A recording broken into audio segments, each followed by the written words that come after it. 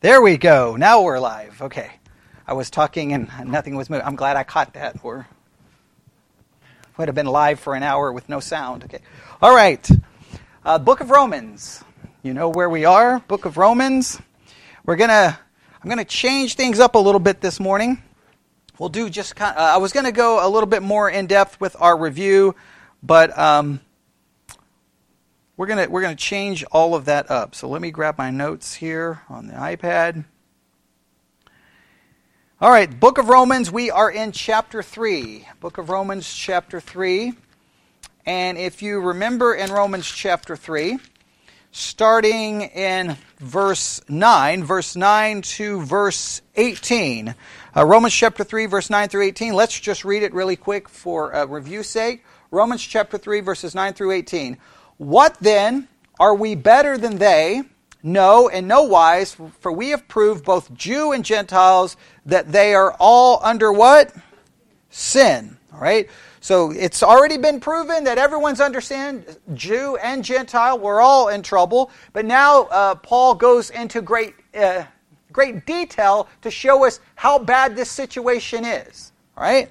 And what does he demonstrate? As it is written, there is none righteous. How many are righteous? None. In fact, how many? Not one. Not one. There's not one righteous. No one is righteous. There is none that does what? Understandeth. There is none that seeketh after God. No one understands. No one seeks God. Right? That's emphatic. It is dogmatic. They are all gone out of the way. They have together become unprofitable. There is none that doeth good. No, not one. Please remember, he's pulling from the Old Testament to teach this. So it's not a New Testament teaching. It's an Old Testament teaching as well. It's a Bible teaching that everyone is a sinner. And it goes on to describe this sinfulness. And it begins to deal with a lot of issues. Their throat is an open sepulchre. With their tongue they have used deceit. The poison of asp is under their lips, whose mouth is full of cursing and bitterness. Their feet are swift to shed blood. Destruction and misery are in their way, and the way of peace they have not known. All right? And verse 18, there is what? No fear of God before their eyes. In other words, they don't even consider, there's no concern with God or fear with God as they live their daily life. They don't care, and they're not worried about God in any way, shape, or form. It really describes, not only you can say it describes our current world, but it describes all of us, because we're all in that same, we all have that same mentality, we all have that same problem, and that's how we operate and that's how we conduct ourselves. So, based off what we just saw right there, we can draw some basic conclusions, right? That the doctrine of depravity, in fact, I wrote down some notes if I have them here. Give me a second. Yes, I put it down this way. The reality of our depravity shows we are helpless to save ourselves. The reality of depravity shows that we are helpless to save ourselves. Based off that text, we're helpless, right? I mean, there's nothing we can do. We cannot save ourselves. We are depraved, and that depravity impacts our mind. It impacts our desires. It impacts our will. It impacts everything. Our mouth, everything is impacted by our depravity. So depravity, the reality of depravity shows that we are helpless to save ourselves. Number 2, depravity makes it impossible for what to save us? Well, keep reading. Right there, verse 19. Now we know that these things soever the law saith, it saith to them who are under the law, that every mouth may be stopped and all the world may be guilty before God. Therefore, by the deeds of the law, verse 20, there shall no flesh be justified in his sight. Depravity makes it impossible for the law to save us. Depravity makes it impossible for the law to save us. Right? Everybody got this? Number 1, the reality of depravity shows what? We're helpless to save ourselves. Number 2, depravity does what? Makes it impossible for the law to save us. Right? And then, this is very important, you can go ahead and write down this. Justification then must be accomplished by something outside of ourselves. Justification must be accomplished by something outside of ourselves. Something from outside is going to have to save us, because inside is what? Depraved, sin, guilt, shame. We can't do it. So something from outside of us is going to have to help us. The whole world is guilty before God. Therefore, by the deeds of the law shall no man be justified. Does everybody see that? Is that pretty straightforward and clear? All right, again, Romans 3:20, make sure you have that down. Therefore, by the deeds of the law shall no flesh be justified in his sight. For by the law is what? What does law bring? What does law bring? What does law bring? Knowledge of our sin. It simply shows us the problem. It can't save us. And the reason it can't save us is because all it does is show us that we're sinners. I mean, this is pretty straightforward. I know that there's lots of debate throughout church history over it, but I think this is pretty straightforward. So, what do we need to do? Well, that brings us to verse 21. And verse 21 begins with, but. All right? Now, typically when you see that, that does what? Negates everything that just came before it. Right? Hey, everything that came before it leaves us in what kind of state? Well, how can I be saved? I can't save myself. The law can't save me. All right, I'm going home. And all of it says, but. And then what news are we told about in verse 21? The righteousness of God without the law is manifested, being witnessed by the law and the prophets. Somehow, God's righteousness is manifested. It shows up, but apart from the law. Typically, we say the law does what? Manifest God's righteousness. Yes? It shows it. So somehow, the righteousness of God is going to show up. It's being manifested not with the law. And this starts raising all kinds of questions. Well, how? How is God's righteousness going to be shown without the law? How's it going to be manifest? What is this talking about? Then we got into a discussion about 3 words. Everybody remember the 3 words? Well, let's read them and see if you can identify them. All right, verse 22. Even the righteousness of God, which is by faith of Jesus Christ, unto all and upon all them that believe, for there is no difference. Now, we kind of see how the righteousness shows up. It shows up by what? By faith on whom? Okay, by the faith of Jesus Christ, unto all and upon all them that believe, for there is no difference. The righteousness of God shows up on them who believe. So, now wait, how do I get this righteousness if it's apart from the law? Now this starts raising lots of questions about salvation. Then we started talking about these 3 words. I know I'm going quickly through these, but all right. Well, we've got to move on. We could spend years here, but all right. For all have sinned and come short of the glory of God. It's emphasizing again our guilt, right? Even though we've all sinned, even though we've all come short of the glory of God, God's righteousness is still manifested on those of us who believe by faith. Okay, that seems hard to understand. And now it's going to explain, remember, this is justification explained. And then what's the first word we see here? Being justified freely by His grace. Stop right there. We looked at the word justification, did we not? Look at your notes. Remember, we looked at 3 words that explain the doctrine of justification. And the first word we have here, I know we didn't do them in this order, but that's okay. We have the word justification, or justified. Hey, does everybody remember the Greek word? Yeah, dikaio, right? Dikaio, all right. And what did it mean? To render righteous. To declare, pronounce one to be just, righteous, as such as he ought to be. So what's the idea here? And dikaio, the idea is to declare one righteous, right? To pronounce one as being righteous. It doesn't mean that one is, it means one is being declared or pronounced righteous. So this idea of justification, how are we justified? Somehow we are declared to be righteous. Right? And remember we talked about the word, it's used, 40 times It's used justify, be freed, be righteous, or justifier. All right. It's to render, show, regard, just or innocent freely, to be righteous. All right. And we talked about that word. Everybody remember that? Okay. And that's the key word in everything, right? Make sure this whole section is trying to explain justification to us. So to simply put it, justification is somehow an act of God in which He declares you to be righteous. And this righteousness comes by faith, not by the law. So how is God's righteousness manifested? It's manifested on those who believe, who are declared to be just, declared to be righteous, declared to be innocent. Are they truly righteous? Not in and of themselves.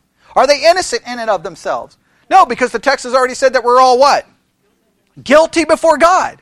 And this happens apart from the law. This means I'm not doing good and then I'm declared righteous. No, I'm not doing anything and I'm declared righteous. The only thing that's come up is faith. Everybody got that? All right, let's continue reading. What was the second word? Being justified freely by His grace through the redemption that is in Christ Jesus. All right? Redemption, or to redeem. Everybody remember this word? If I can go all the way up in my notes. Redemption, all right? What is the Greek word? Apolutrosis, right? Everybody remember that? Apolutrosis. And what did this word mean? There we go. A releasing affected by payment of ransom, redemption, deliverance, liberation procured by the payment of a ransom. To be redeemed means we have been redeemed because someone paid a ransom price to purchase us, to buy us back. And who paid that price? Jesus Christ. He purchased that, and we believe that payment doesn't go to Satan, as some people believe. That would go to God, because who are we guilty before?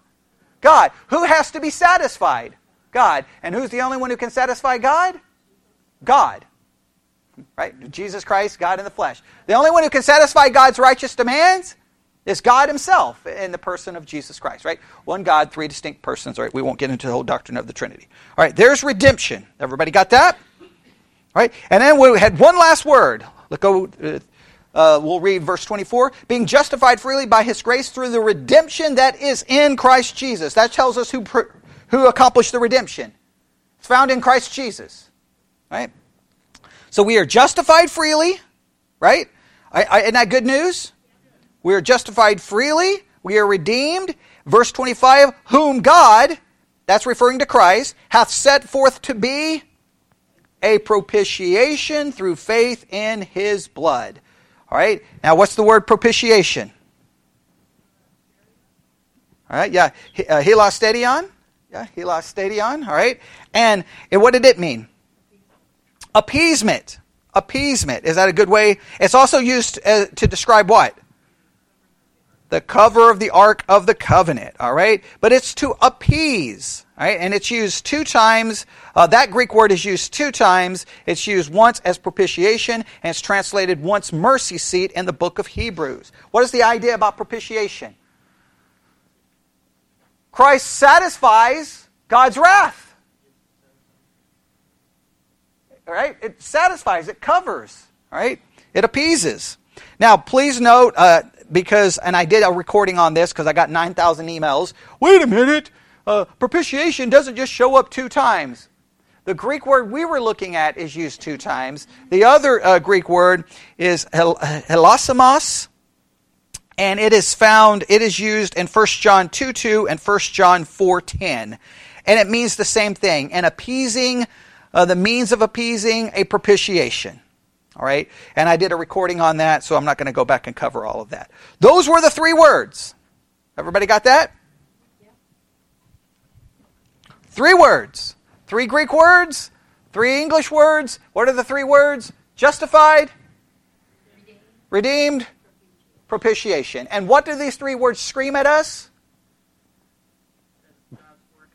It is God's work outside of ourselves, and it's a work of what? It's an external work in this case. God comes along, he's going to justify Bobby. He justifies him by declaring Bobby to be what? Justified, righteous, innocent. Is Bobby righteous, just, or innocent? Everyone should say no, because he is a sinner. How do we know this? You all know Bobby. Number 2, the Bible tells us that he's a sinner, right? True? Okay. The second word, redeemed. Christ paid a price to redeem him. Christ paid a price to God to redeem him, to buy him back in a sense. And then third, when it comes to this price, Jesus is the propitiation. He satisfied the holy demands of God. Those 3 words gives us a pretty good idea of explaining the doctrine of justification. Yes? Now you would think this should be easy and we should be done, but we have a problem. All right, now I know that's a lot of review, and I wanted to even go further, but we'll move on. Right? So that brings us to what verse? Well, we'll read all of 25 because we didn't read all of it. Whom God hath set forth to be a propitiation through faith in his blood, to declare his righteousness for the remission of sins that are passed through the forbearance of God. Please note how this righteousness shows up. In verse 21, we talk about the righteousness being manifested. You see in verse 22, we have the righteousness of God that comes by what?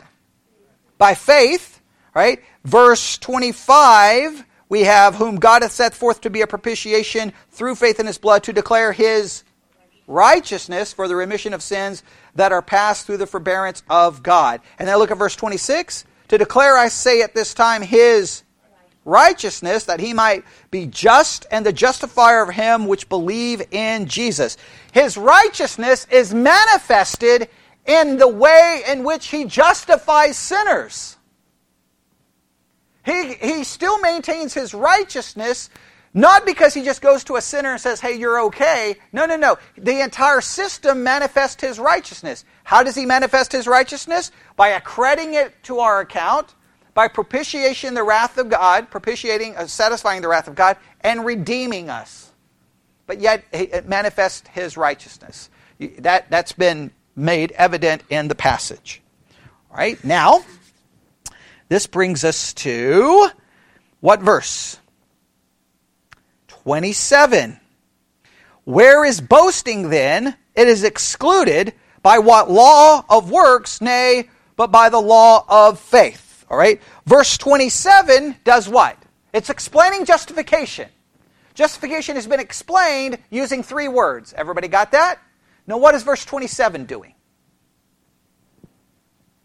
Demonstrating the practical results that should flow from a correct understanding of justification, right? And what is the result? What's the understanding we should have? What should occur? Can you walk around boasting? You can't go around boasting going, I'm better, look how good I am, I'm wonderful, because you didn't do any of the things. In fact, remember, it did not make you more righteous. It did not make you better. You're still unrighteous. You're still a sinner. You just have been declared just and righteous by faith. So, there's no boasting. What else is there not? There's something else that's not present. Where is boasting? What's the answer? It's excluded, right? By what law? What's the implication? No law. No law. There's no law, right? The law doesn't do it. Keeping the law doesn't do it. Or of works. Works doesn't accomplish it. So what is your justification based on? Faith, not on law, not on works, and therefore there should be no boasting. Don't go around boasting that you're better than someone else, because you're not. Now, maybe in practice, you may look at their life and I may look at my life, right? I mean, you know people, I know people. They may be somewhere this morning, absolutely laying in a pool of their own vomit because they're a drug addict or they're an alcoholic, and you look at them going, man, my life is so much better than them. But I'm inherently no better than them, even though practically there's some actions they do that I don't do, but internally I'm a sinner just like them. Does that make sense? Like sometimes we just compare by, well, look what they did and look what I did. Well, okay, yes, you may be better in that instance, but inside you are just a depraved sinner like everyone else. Does that make sense? It's hard to perceive it that way. You've got to look beyond the external and look at the theological reality. All right, so no boasting, no law, no works. Therefore, see verse 28? Therefore, in other words, based off everything we just said, based off those three very important words, we do what? We conclude that a man is justified by faith without the deeds of the law. Without the deeds of the law. Now, let's stop right here. This is very important. All right, now I'm going to offend a lot of people, but that's okay. There's a lot of people who approach theology in this way. Okay? This is very important. If I brought Austin up here and brought Joel up here, right? And we have Austin on one side and Joel on the other, and I was to present the gospel to them, right? And one of them says, I believe, I trust, yes, I believe in Jesus Christ, I want to be a Christian, I want to follow God, right? And the other is like, nope, don't care, I got better things to do with my life. Some theologies look at that, and let's say Austin made the decision to believe and Joel wanted to remain an apostate, okay, wanted to remain a pagan. Some would look at it, well, aren't we glad that Austin caught on and she believed? Aren't we glad she made that decision? And who would ultimately get the credit?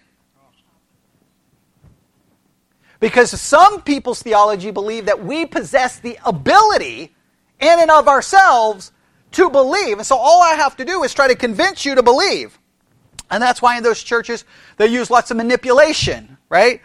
Let's sing that verse one more time, just as I am 47 times to get you to walk an aisle. Let me tell a sad story. Let me cry a little bit. If I can manipulate you to get, and it's like it's I got to find a way to convince you. That's because you believe that you possess an ability.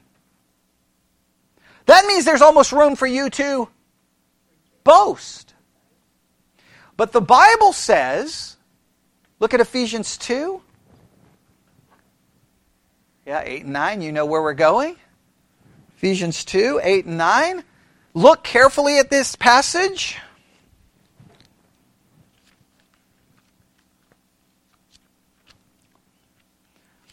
I know this is going to make some people mad listening, but that's okay. Ephesians 2, verse 8. For by grace are you saved. Everybody says amen to that, right? Through faith. Everybody says, man, grace and faith. Every Christian says amen. But here's the thing. For by grace are you saved through faith, and that not of yourselves. What is not of ourselves? The grace and the faith is not of ourselves. What is it? It is a gift of God. If God grants the faith, then I can't boast. I can't say, look, I believed. Because it's not my faith. Now, this leads to the inevitable controversy, right? Well, wait a minute. If I'm saved by faith, and God gives me the faith, then what's the obvious question everyone should ask? Oh, come on. If I'm saved by faith, and God gives the faith, no. What's the question? Come on, it's a massive philosophical one. If I was to make that statement in a philosophy class, the whole room would explode. Why doesn't He give it to everybody? Right?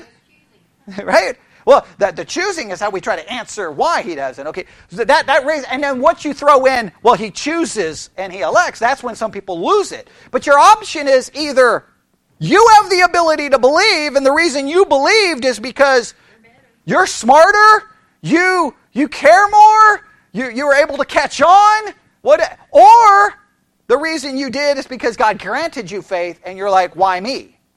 Now, either everyone has the ability, and if everyone has the ability, then that calls into question depravity.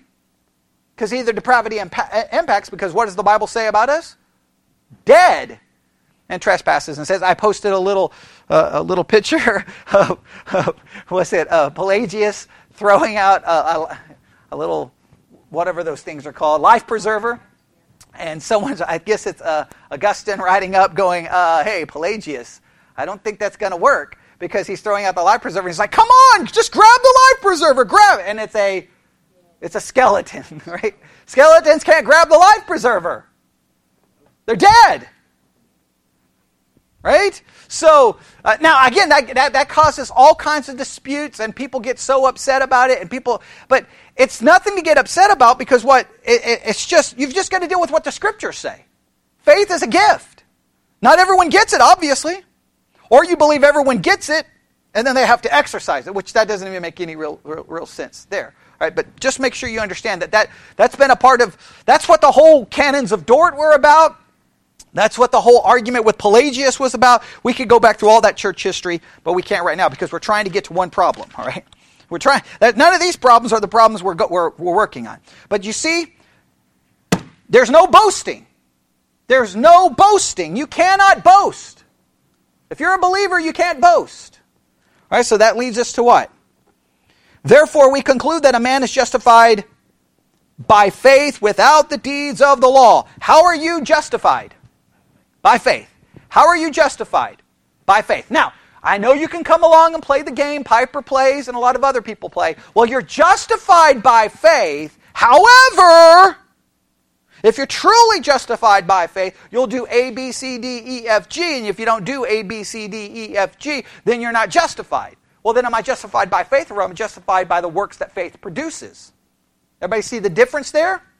Am I justified by faith, or am I justified by the works that faith produces? And if faith produces the works, then what am I getting very close to? That justification is an infused righteousness, which I cooperate with to produce enough works to therefore justify me. That is what? Roman Catholicism, which shows up in the Protestant world all the time. All right? Well, how are we justified? By faith. What's not involved? Deeds of the law. What else is not involved? Working. What else is not involved? Boasting. What else is not involved? Me. All right? Does that make sense? All right. Verse 29.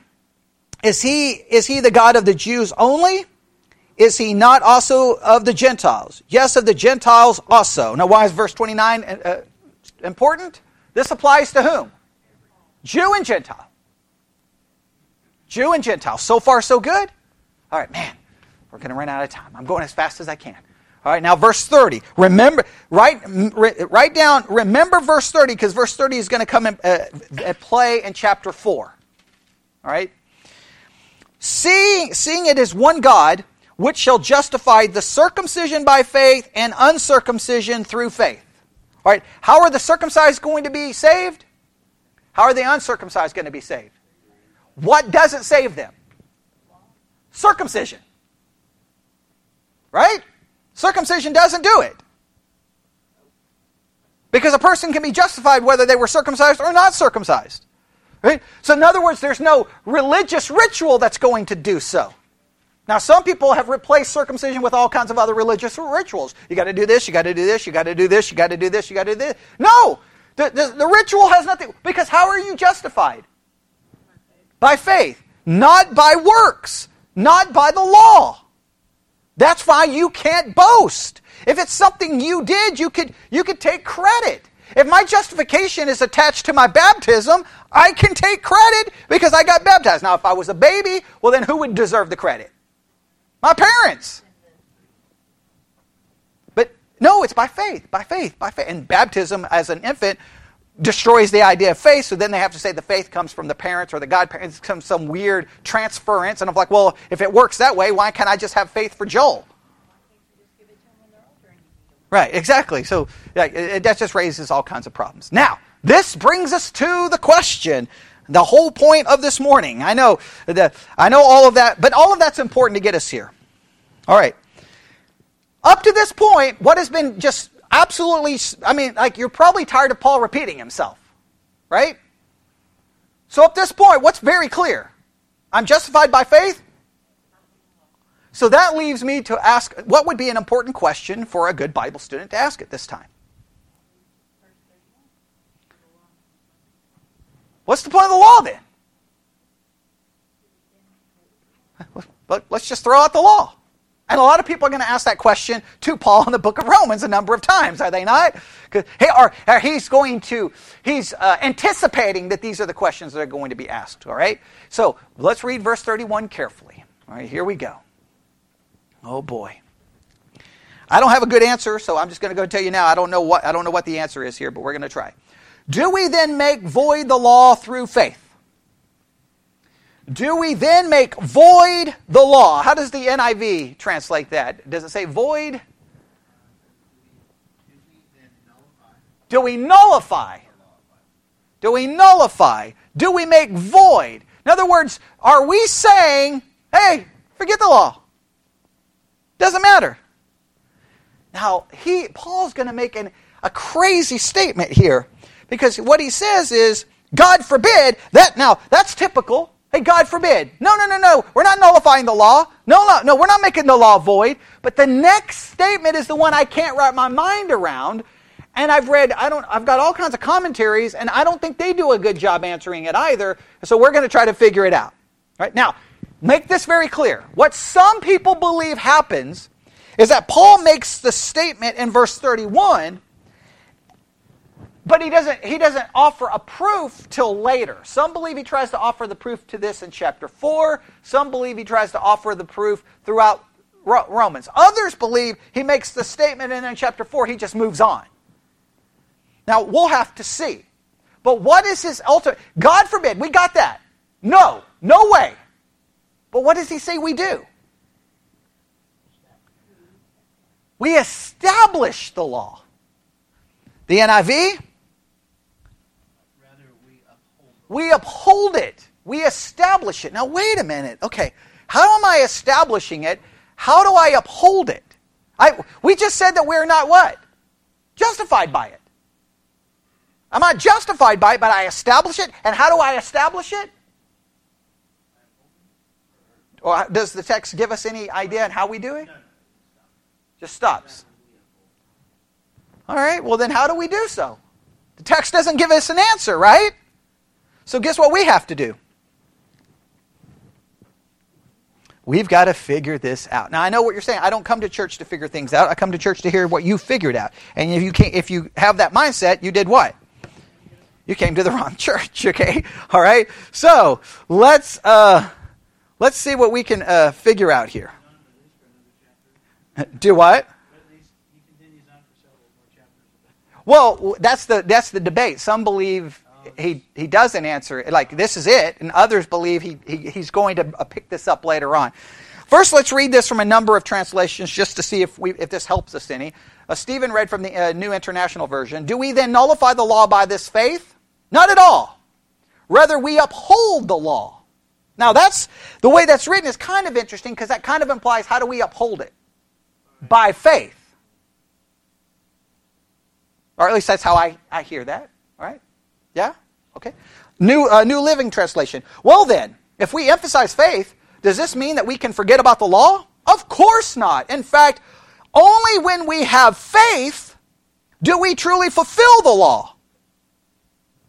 Now that could make me worried because that could seem to say, hey, you have faith, you'll keep the law. Well, we know that's not true practically. Yes? Because you're all a bunch of lawbreakers. Yes? Everybody say amen. Okay, all right. ESV, do we then overthrow the law by this faith? By no means. On the contrary, we uphold the law.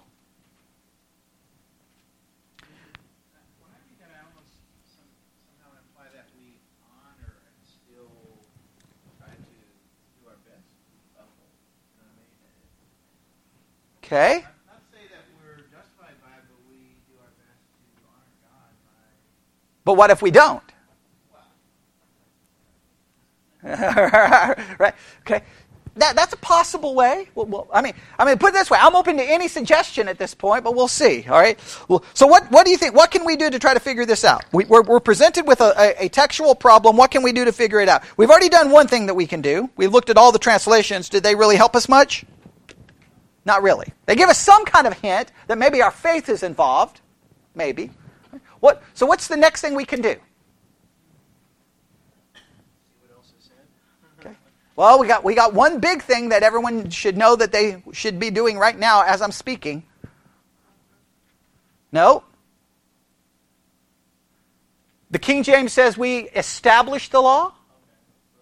No, we got to know what that word means. Right. We need a definition. So look up the word, establish. That's the King James word. Uphold is the other. Histemi, yes, that's the Greek word, histemi.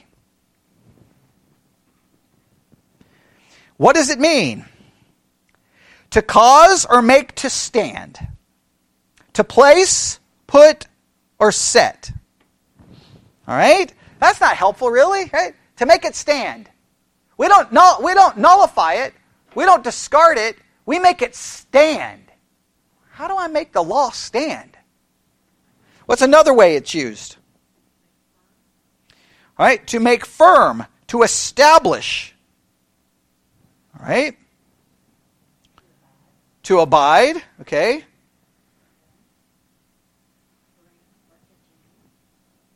Continue safe and sound, stand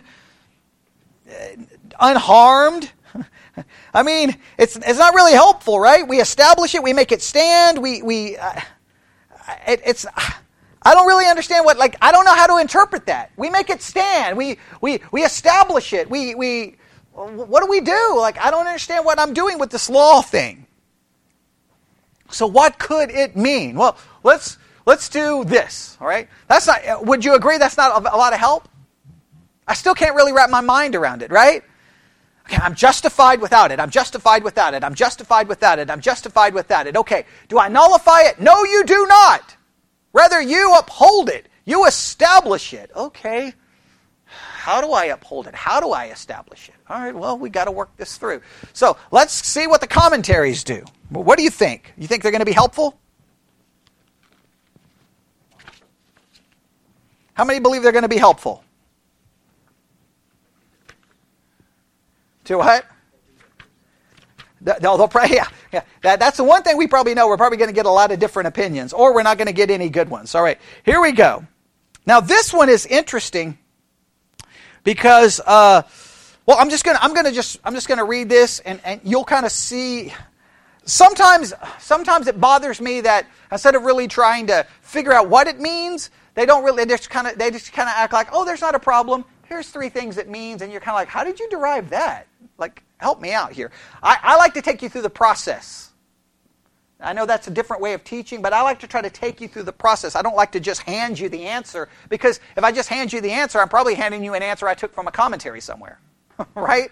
That's what pastors do. I don't like playing that game. So here we go. Let's see. I'm reading from the MacArthur New Testament Commentary on Romans. I'm on page 228 of the book for those who may be listening online. Here we go.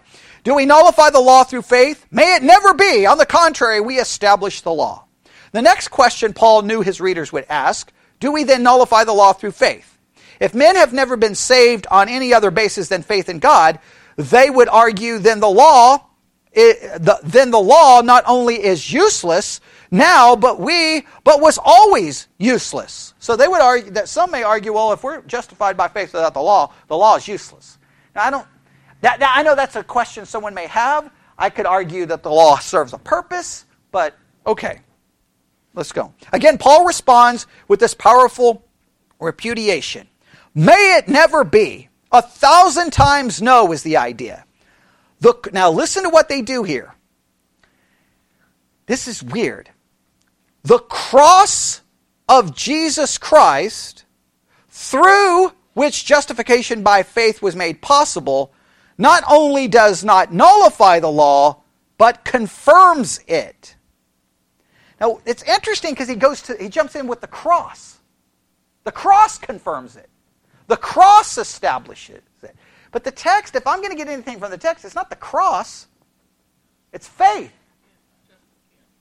It's by faith. Now, I understand what he's saying. The cross makes it possible, but the text doesn't use the term cross. It's using, if we read Romans 3:31, the implication, it's got to be by faith that establishes it. But they go with the cross. But let's see what they do here, all right? As far as salvation is concerned, the gospel does not replace the law because the law was never a means of salvation. The law was given to show men the perfect standard of God's righteousness and to show that those standards are impossible to meet in man's own power. The purpose of the law was to drive men to faith in God. In the Sermon on the Mount, Jesus declared God's perfect standards to be higher even than those of the Old Covenant. A person breaks God's law is said not only by killing, but by even hating. Not by committing adultery, but by having lustful thoughts. If it is impossible to fulfill perfectly the Mosaic law, how much more impossible it is to keep the standards set forth by Christ in his earthly ministry. Now, I agree. The law does nothing but condemn. We can't keep it, we can't keep it, we can't keep it, we can't keep it. Right? So, can we agree on this? If we can't keep it, no one I know, and there are some groups, but most Christians, no one believes that we can keep it perfectly even after we're saved, then obviously we don't establish it by keeping it. Can we all agree that that can't be what it's talking about? Amen? We don't establish it by keeping it. You may want to write that down. We don't establish it by keeping it. That's got to be something we have to agree on. Because if you say, no, I get saved, and then because of faith, now I can keep the law, so therefore I establish it, that means you would have to keep it in what way? Perfectly. And none of you keep it perfectly. All right, I think we can all agree on that. Does that sound good? All right. So, we're still left with a question, right? How do we establish it? Now listen, they're going to give us three answers they think they have. The cross, now please note, they go back to the cross. I don't understand why they jumped. I don't really know where that's coming from. The cross establishes or confirms the law in three ways. Now they say the cross establishes it or confirms it in three ways. Has the word cross even been used up to this point? No, I don't know. I don't like bringing in a word that's nowhere even in the text. How would I state it? Three ways in which faith establishes it. I think he's just trying to use cross. Well, the cross is the way it happens. The cross is what Christ did. Faith is my trust and belief in it. I mean, don't you have to keep them somewhat distinct? I don't know. But let's see what they go here, all right? The cross establishes or confirms the law in three ways. Number one, are you ready? It establishes the law by paying the penalty of death which the law demands for failing to fulfill perfectly and completely its righteous requirements. All right? So they say the cross establishes the law because it establishes the law by paying the penalty of death which the law demanded for failing to fulfill perfectly and completely its righteous requirements. When Jesus said he had come not to abolish the law or the prophets but to fulfill them, he was speaking not only of his sinless earthly life, but of his sin-bearing death.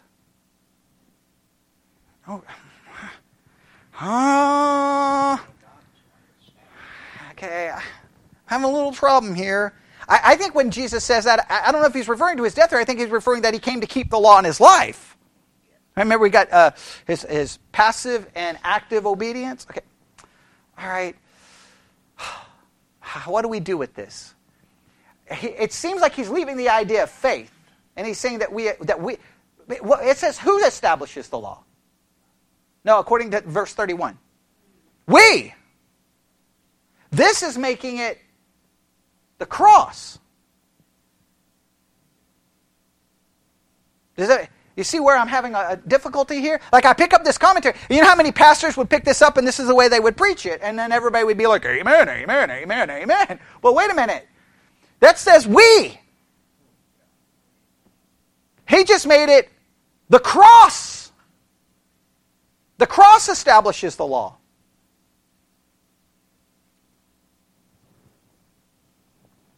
Now, let's try to work this in. Is it true that by faith we trust in what Christ did on the cross?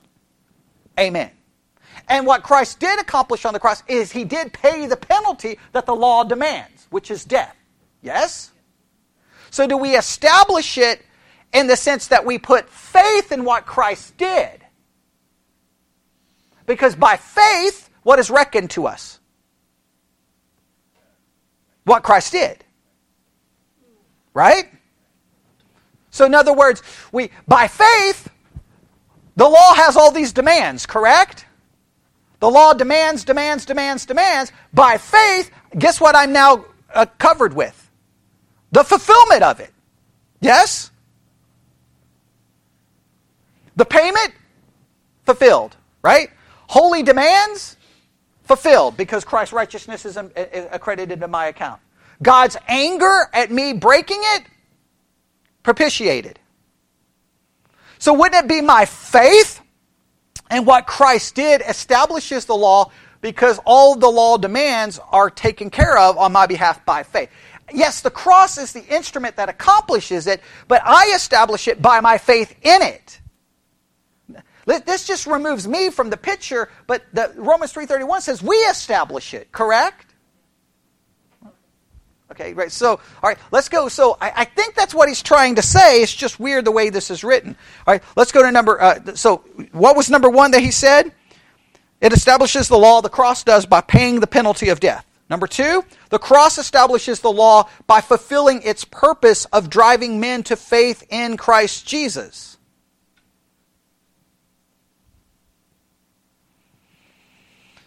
All right, so he says it establishes the law by fulfilling its purpose. I don't know how the cross is establishing the law by fulfilling the purpose of driving men to faith. The cross is not driving me there. The law is driving. I'm so confused by this commentary. Hey, when it says the law is doing it, or the cross is doing it, the cross. Let me read that again. I am so confused. All right. The cross establishes the law by fulfilling its purpose of driving men to faith in Christ Jesus. The cross is not doing that. The law is what drives me there, not the cross. Sometimes I don't understand. Do you not believe that's a little confusing? Hey, the cross fulfills the law by fulfilling its purpose, by driving men to faith. Well, the cross is not driving me there. What drives me to the cross? The law. So I don't understand. In fact, then they quote these verses. Paul already declared that by the works of the law no flesh shall be justified. Whoever keeps the whole law and yet stumbles in one point has become guilty of all. Amen, amen. I agree. That's Romans 3:20 and James 2:10. And then he quotes Galatians 3:24. The law has become our tutor, Paul told the Galatians, to lead us to Christ that we may be justified by faith. Yes, it's the law that's doing that. So how is the cross establishing the purpose of the law? I guess you could say the cross is what the law was designed to point me to, but it's not establishing the law. It's just the fulfillment of what the law was supposed to do. I don't even understand that. So we could say this. Let me state it. I'm going to take what he says and build on it. So number one, what was his point? What was his first point? How do we establish the law? He says the cross establishes the law by doing what? Paying the penalty. Yes? And I came along, and how did I state it? We fulfill the law by what? Or we establish the law. I shouldn't use the word fulfill. We establish the law, uphold the law by this. I put faith in Christ, and what's accredited to my account? His righteousness and his keeping of the law. So his keeping of the law becomes my keeping of the law. When I broke the law, he paid the price, and that price is accredited to my account, so now I am covered for the breaking of it. Yes? So it's by faith in what Christ did that fulfills that law. Secondly, when I put faith in Christ, I am upholding the law if we believe, now listen carefully, that the original intent of the law was to show me that I'm a sinner and drive me to God. If that was the original purpose, then by believing, by faith, I'm upholding the purpose of the law. If I don't do that, then I'm missing the purpose of the law. I'm not upholding it. What was the purpose of the law? Was the purpose of the law to drive me to God for salvation? If I believed, then I upheld the law, right? Because I just did what? Fulfill its purpose. But I'm doing that, not the cross. I'm doing that by faith. Now, whose faith? God gives me the faith. All right, okay, everybody got that. All right, then number 3. All right, we're almost out of time. The third. The cross establishes the law. Uh-oh. Oh, no. I'm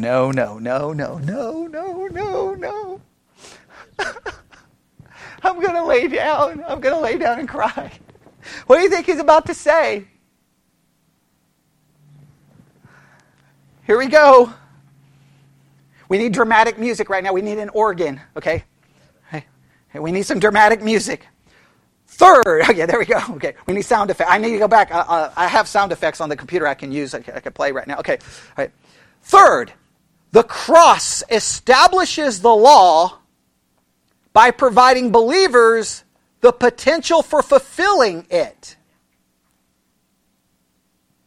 For what the law could not do, weak as it was through the flesh, God did, sending His own Son in the likeness of sinful flesh, and as an offering for sin, He condemned sin in the flesh in order that the requirements of the law might be filled in us. Now that's quoting Romans 8:3-4. Now he doesn't explain what that means, but that the potential of fulfilling it, what does that seem to sound like?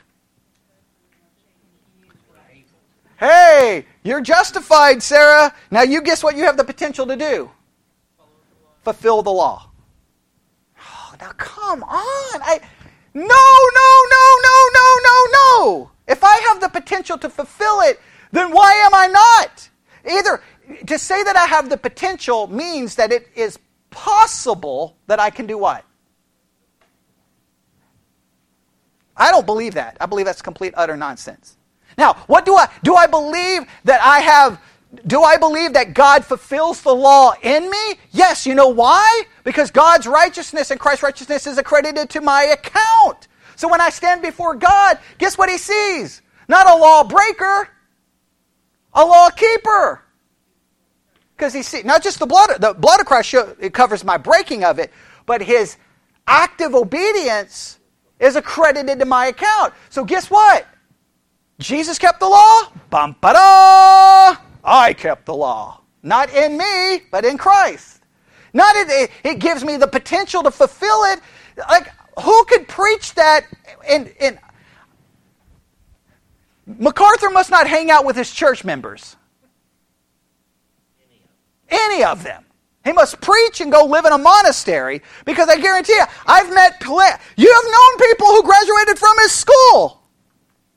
Right? Their previous pastor. Did he fulfill the law?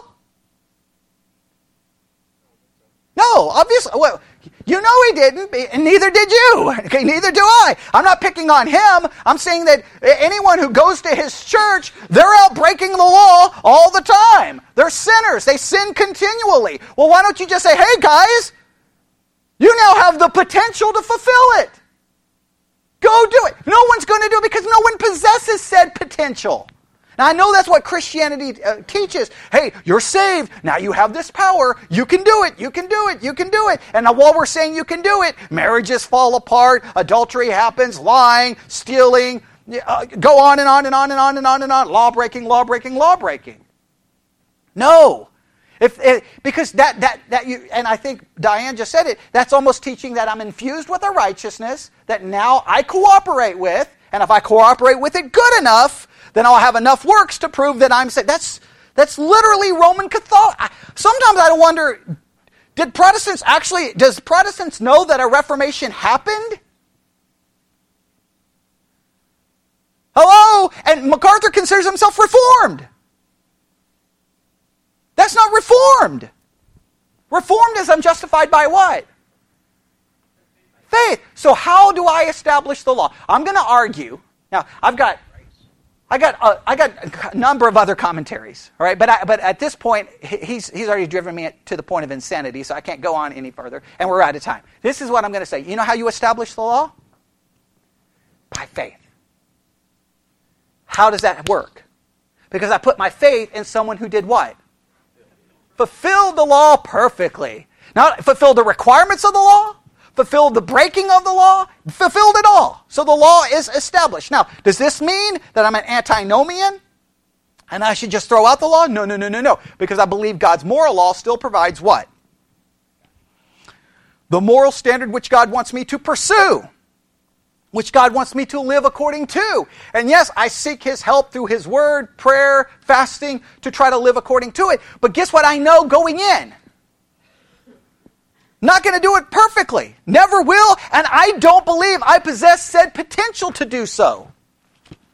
Can you imagine telling people they have the potential? It would be like telling Joel, you have the potential to lift 1,000 pounds. Right? And he spends his life going, man, I'm going to do it. I have the potential. Man, I got up to 200. He's never going to get there. And at some point he's going to be like, my parents were insane.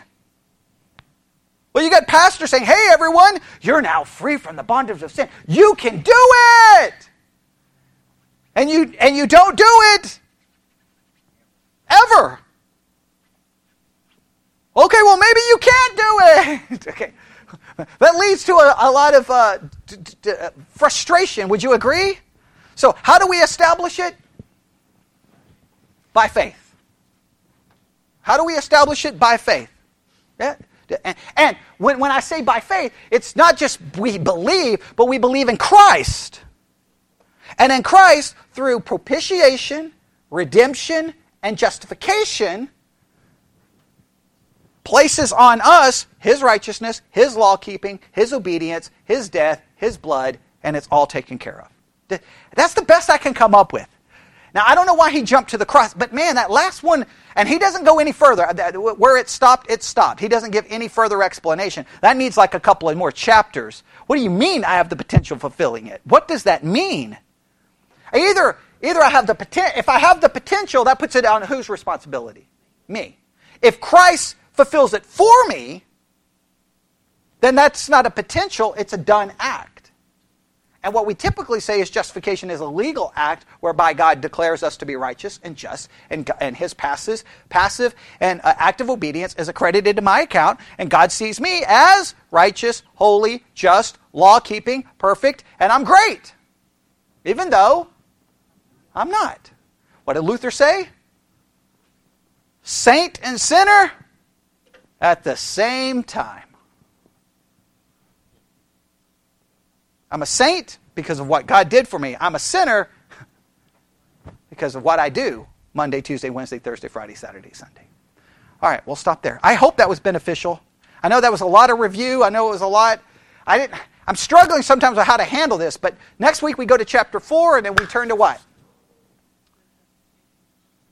Justification illustrated. We've had it explained. Now, if you have any questions about my explanation, this is for the people listening online and for anyone present, please ask the question this week. That's where if we need to take a break and answer questions next week, we'll answer questions because once we start in illustrated, we're not going to be able to go back to have it explained again, all right? We have to move forward. All right, let's pray. Lord God, we come before you this morning.